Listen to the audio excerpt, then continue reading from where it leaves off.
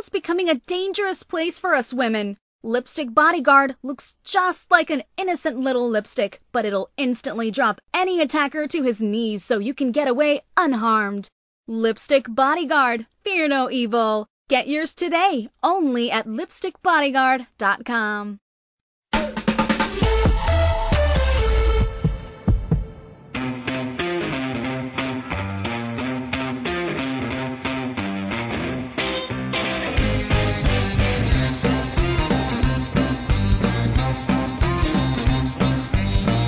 This week on Parents Are Hard to Raise, elder law expert Amos Goodall, president of the National Elder Law Foundation, is back to discuss some recent changes in the law that could immediately and severely impact the welfare of our aging parents and us.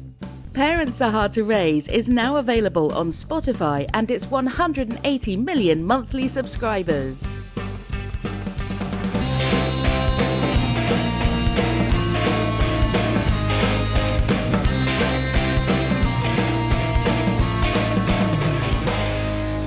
Welcome to Parents Are Hard to Raise, helping families grow older together without losing their minds. I'm elder care expert Diane Berardi.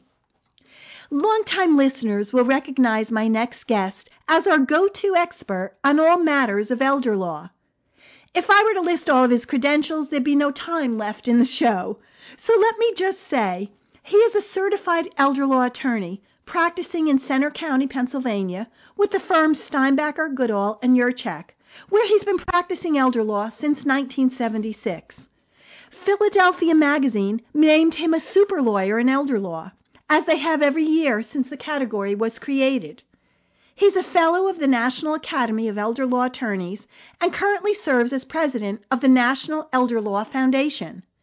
Attorney Amos Goodall, welcome to Parents Are Hard to Raise. Thank you, Diane. It's good to be here. We're so happy to have you. So, Amos, what do you have for us this week? Well, I wanted to talk to your listeners about certain benefits that are available to veterans and how the rules on those benefits have changed, probably for the first time in 100 years. And so there's a major change. The new regulations were adopted effective on October the 18th, and so we are still feeling our way through the regulations and, of course, how they apply. And there are a lot of gray areas, but at least people should know about what the regulations are, how they apply, and what they apply to. Definitely. So you said you want to talk specifically about compensation and pension? Well, yes, there are two VA programs that most of our clients, by the way, are most elderly people are possibly able to acquire benefits under one of these two veterans programs. Okay. Many people have served in the service, and those people who have, one of the things that you get back for giving 2 to 30 years of your life and maybe part of your body is that you get some compensation for that. And that compensation continues. And the two programs that we often encounter in advising elderly clients are something called compensation and something called pension. They're two different separate programs, and they're both very important. Okay. Compensation is very similar to workman's compensation in that a veteran can show that he had meets several conditions. First of all, that he was discharged for reasons other than dishonorable. Okay. Second of all, that he incurred a disease or injury or aggravated that disease or injury in the line of duty, even though the problem may not have shown up for years, the disabling part of it may not have shown up for years. And third, that there was not willful misconduct or alcohol or drugs involved in creating the problem. Okay.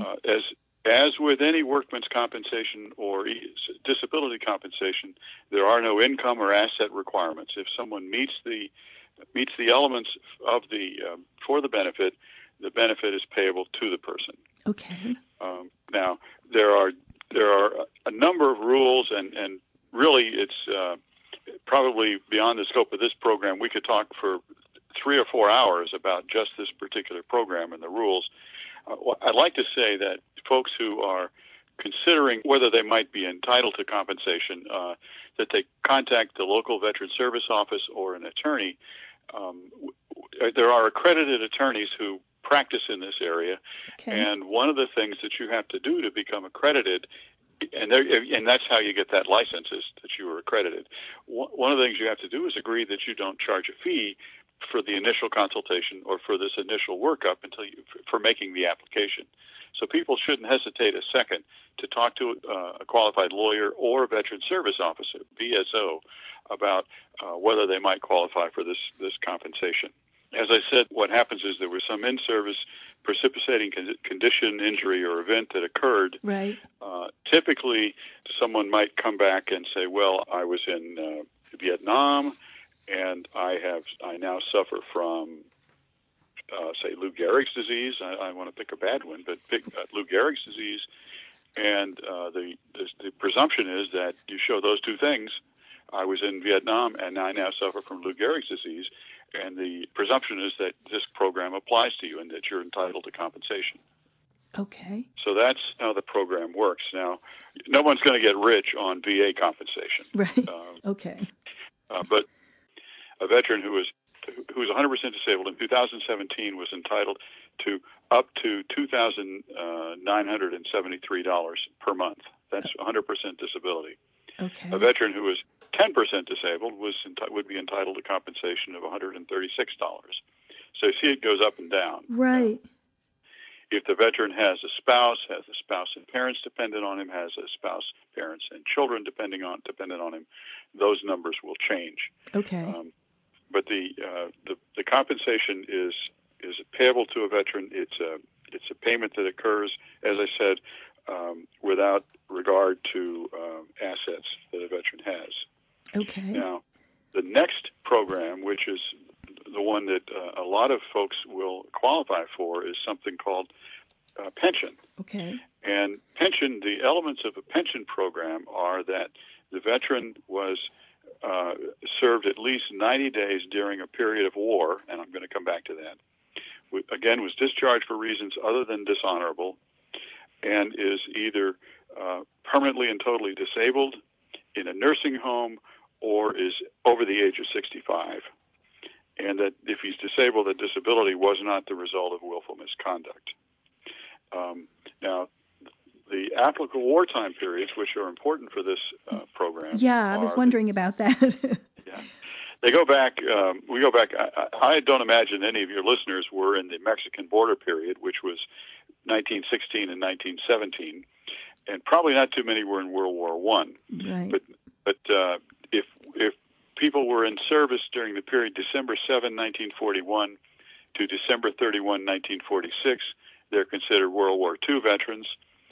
June 27, 1950 to January 31, 1955, they're considered Korea veterans. The Vietnam era is August 5, 1964 until May 7, 1975, except for veterans who are actually in the Republic of Vietnam, and their start date goes back to 1961. And then the Gulf War, which, according to the VA, started on August 2nd, 1990, and still goes on. So those are, you have to have served during one of those periods. Okay. Many, many, many of our clients serve during those periods. Right. So what is the pension program, and how does it help? Well, what the pension program does is it makes a payment to the veteran, and again, there are going to be there are rates of payment, but the veteran without a spouse or a child is entitled to a pension of up to $13,166 a year, and that amount.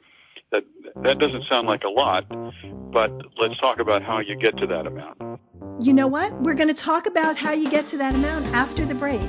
And we're going to continue talking to Amos Goodall, president of the National Elder Care Foundation. But first, I wanted to talk to you about something. If you're a woman or there is a special woman in your life, there's something you really need to listen to. I want to tell you about my friend Katie. Katie is a nurse, and she was attacked on her way home from work. She was totally taken by surprise. And although Katie is only 5 feet tall and 106 pounds, she was easily able to drop her 6'4", 250-pound attacker to his knees and get away unharmed. Katie wasn't just lucky that day. She was prepared. In her pocketbook, a harmless-looking lipstick, which really contained a powerful man-stopping aerosol propellant. It's not like it was in our grandmother's day. Today, just going to and from work or to the mall can have tragic consequences. The FBI says a violent crime is committed every 15 seconds in the United States, and a forcible rape happens every 5 minutes. And chances are, when something happens, no one will be around to help. It looks just like a lipstick, so no one will suspect a thing, which is important since experts say getting the jump on your attacker is all about the element of surprise. Inside this innocent-looking lipstick is the same powerful stuff used by police and the military to disarm even the most powerful armed aggressor. In fact, National Park Rangers use the very same formula that's inside this little lipstick to stop 2,000-pound vicious grizzly bears dead in their tracks. It's like carrying a personal bodyguard with you, in your purse or your pocket. Darkness brings danger. Muggers and rapists use darkness to their advantage. We all know what it's like to be walking at night and hear footsteps coming at us from behind. Who's there? If it's somebody bad, will you be protected? Your life may depend on it. My friend Katie's close call needs to be a wake-up call for all of us, myself included. Pick up a lipstick bodyguard and keep it with you always. Were you ever young? You're listening to Parents Are Hard to Raise. Now, thanks to you, the #1 elder care talk show on planet Earth. Listen to this and other episodes on demand using the iHeartRadio app. iPhone users can listen on Apple Podcasts and Android users on Google Podcasts. Remember, there's so many new ways to listen to our show. Spotify, Roku, on your smartphone with Apple Podcasts, Google Podcasts. You can get us on Apple TV, DirecTV. You can even just ask Alexa to play the show for you. So if you're listening in one of these new ways, please do me a big favor and help someone else learn about the show and show them how to listen.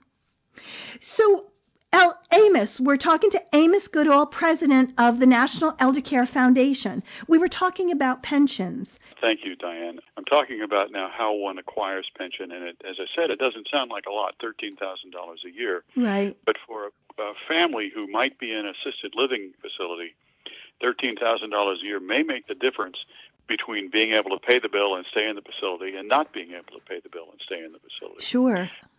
By the way, a veteran with a spouse may be entitled to up to $17,000 a year. But whatever the number is, right, and those numbers change every year, if you can acquire that, you can live a better life. And the way that's calculated is that you look at the veteran's the family's income, the husband and wife's income, and from that you subtract unreimbursed medical expenses. So if you're living in an assisted living facility, a lot of your income is going to be taken away for unreimbursed medical expenses. So if you've got you're getting a $2,000, $2,500 a month Social Security payment, and you're in a $3,500 a month assisted living facility, right, you're already below zero. Right. And so this pension will allow you to make up the difference and be able to stay in that facility, because even though you're getting $2,500 a month in my example from the Social Security Administration, from that is subtracted your unreimbursed medical expenses. So we can qualify folks. They can stay. They don't have to go into a nursing home to get Medicaid. They can stay in an assisted living facility with the privacy and with the some people think a better lifestyle than having to go to a nursing home, because they have this pension that comes to them. So it's really an important tool in the estate planner's tool chest to be able to say to a client, you can qualify for this pension, which is going to help you out. Definitely.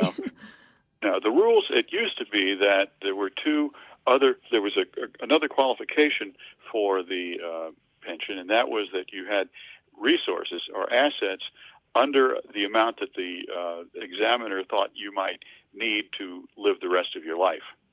And that's pretty loosey-goosey, as you can imagine. Right. And the rule of thumb was Well, roughly $80,000. If you have resources of under $80,000, you don't have too many resources. If you have over $80,000, you got to spend down for a while until you get down to $80,000. And sometimes, if an examiner was maybe in I wouldn't say a bad mood, but was looking at someone who was old and very ill and not expected to live very long, they might say, well, you don't need but $20,000 a year, or $20,000, or you don't need but maybe $30,000. So the number was subject to adjustment. It was not fixed. So the new regulations have established based on Medicaid regulations, have established the number of $123,600 as a net worth statement. So if the veteran's net worth is under $123,600, him and his wife, or him and her and her husband, then they're going to qualify for to apply for a veteran's pension. There are some assets that are excluded from that category. One of them is a residence with up to 2 acres of land. Household goods are excluded from that category. Actually, the regulations, they say we're going to exclude. There's about 12 in the regulations, and they say plus any other regulation, any other asset that's excluded anywhere else. So there are a number of assets that are excluded from this calculation, but it's $123,600. That's the number. Now, for Medicaid, that's the maximum that the community spouse can have, and the spouse in the nursing home actually has some additional resources that they can keep. But for veterans pension, the total is $123,600. Now, there are some. So that's one change. That there is a finite number. It's the maximum that the veteran or the veteran spouse can have, and still qualify for the program. The other thing that the regulations have done that is very important to understand is that the regulations now impose a penalty for transfers. Under Medicaid rules, most gifts made within the 5-year period applying to Medicaid, prior to applying for Medicaid, can give rise to a Medicaid transfer penalty. For veterans' purposes, until October the 18th, there were no penalties for transfer. Now, if you give away money that causes you to come down to within $123,600, you're going to be subject to a penalty equal to the maximum amount of $13,166 a year. So whatever that works out to, divide that into your gift, and that's the penalty. That's going to be a problem for folks. Because there are under the Medicaid rules, there is an exception for someone who, for example, has given away assets within 5 years in good faith. Suppose you are a grandparent who is supporting a grandchild, and you're perfectly healthy. You have no reason to think you're going to need to apply for Medicaid. You've supported a grandchild with an education payment, and 4 years later you have a stroke and have to go into a nursing home. Well, rather than penalizing you because of that gift, which was not for any thought about applying for Medicaid, it was for some other reason, the Medicaid rules have a relief provision. Under this pension program, if you have made transfers because you're the victim of some sort of a fraudulent veterans annuity practice, you can get some relief. And if you have made contributions to a trust for a disabled child under some circumstances, you can be entitled to relief, but for no other reason. So in my example, the grandparent that supported a grandchild, and let's make it 3 years before they applied, had a stroke and then had to apply, would be out of luck for a while because they'd be penalized because of that gift. I see that as a real problem for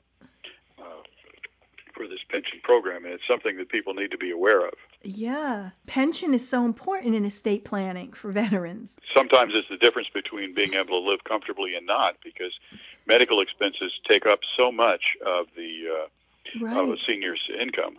Right.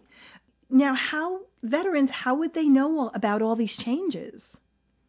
Well, that's why many of us are trying to talk to the public and to alert them to what's going on. There should be articles in the paper. There are people who are advising veterans. Hopefully, if someone was dealing with an attorney a year ago and doing planning, and their plans are not in place, hopefully the attorney that's helping them will advise them that the rules have changed. Right.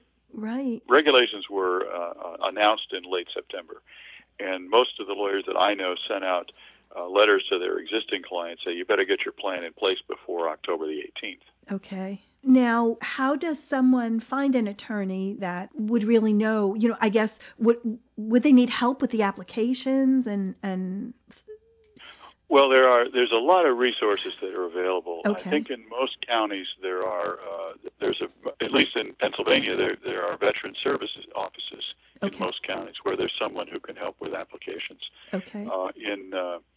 In other places, there are national veterans organizations who will assist in these applications. For applying for a pension, though, I would be talking to it's a pretty specialized area, and with the rules changing, there are nuances that need to be taken into account. For example, in calculating your assets, your home is exempt, but it's your home in 2 acres, and if you happen to live on 10 acres, then it may be that the other 8 acres are not exempt resources, and those will count against your $123,000. And then there are exceptions to that rule. If it can't be set aside and sold separately, then maybe that won't affect you. But you see, all of a sudden it's gotten very complicated. Yeah. We need attorneys to help with this. And you were saying there's just so many exceptions and so many rules that you need an attorney to sift through all this. Well, the National Elder Law Foundation maintains a directory of attorneys who are certified elder law attorneys. Okay. So that if you go to the website, and it's NELF.org, there is a directory where you can find lawyers who are certified elder law attorneys, and in their credentials they'll talk about the fact that they're accredited veterans attorneys or not. Most that I know are accredited veterans attorneys because as I said, it's an important tool in your toolbox. There's an 800 number as well? There is an 800 number.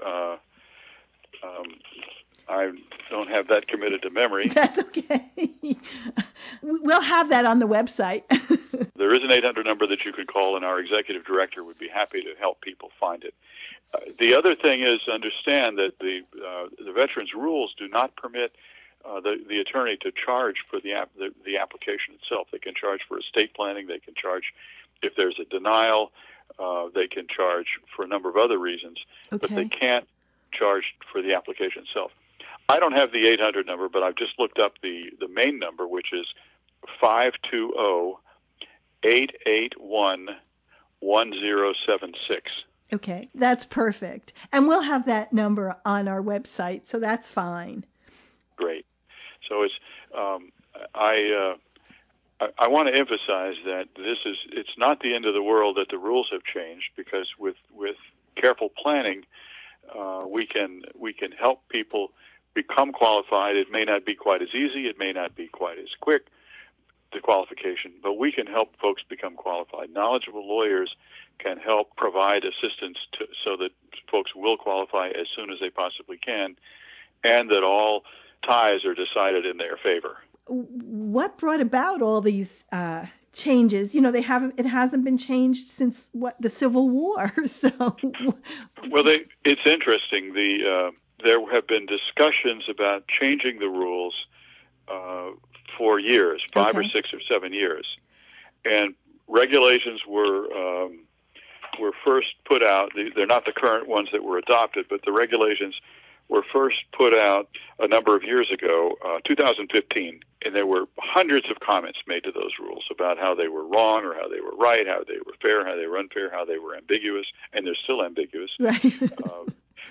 And the VA took all those things into consideration, and then nothing happened.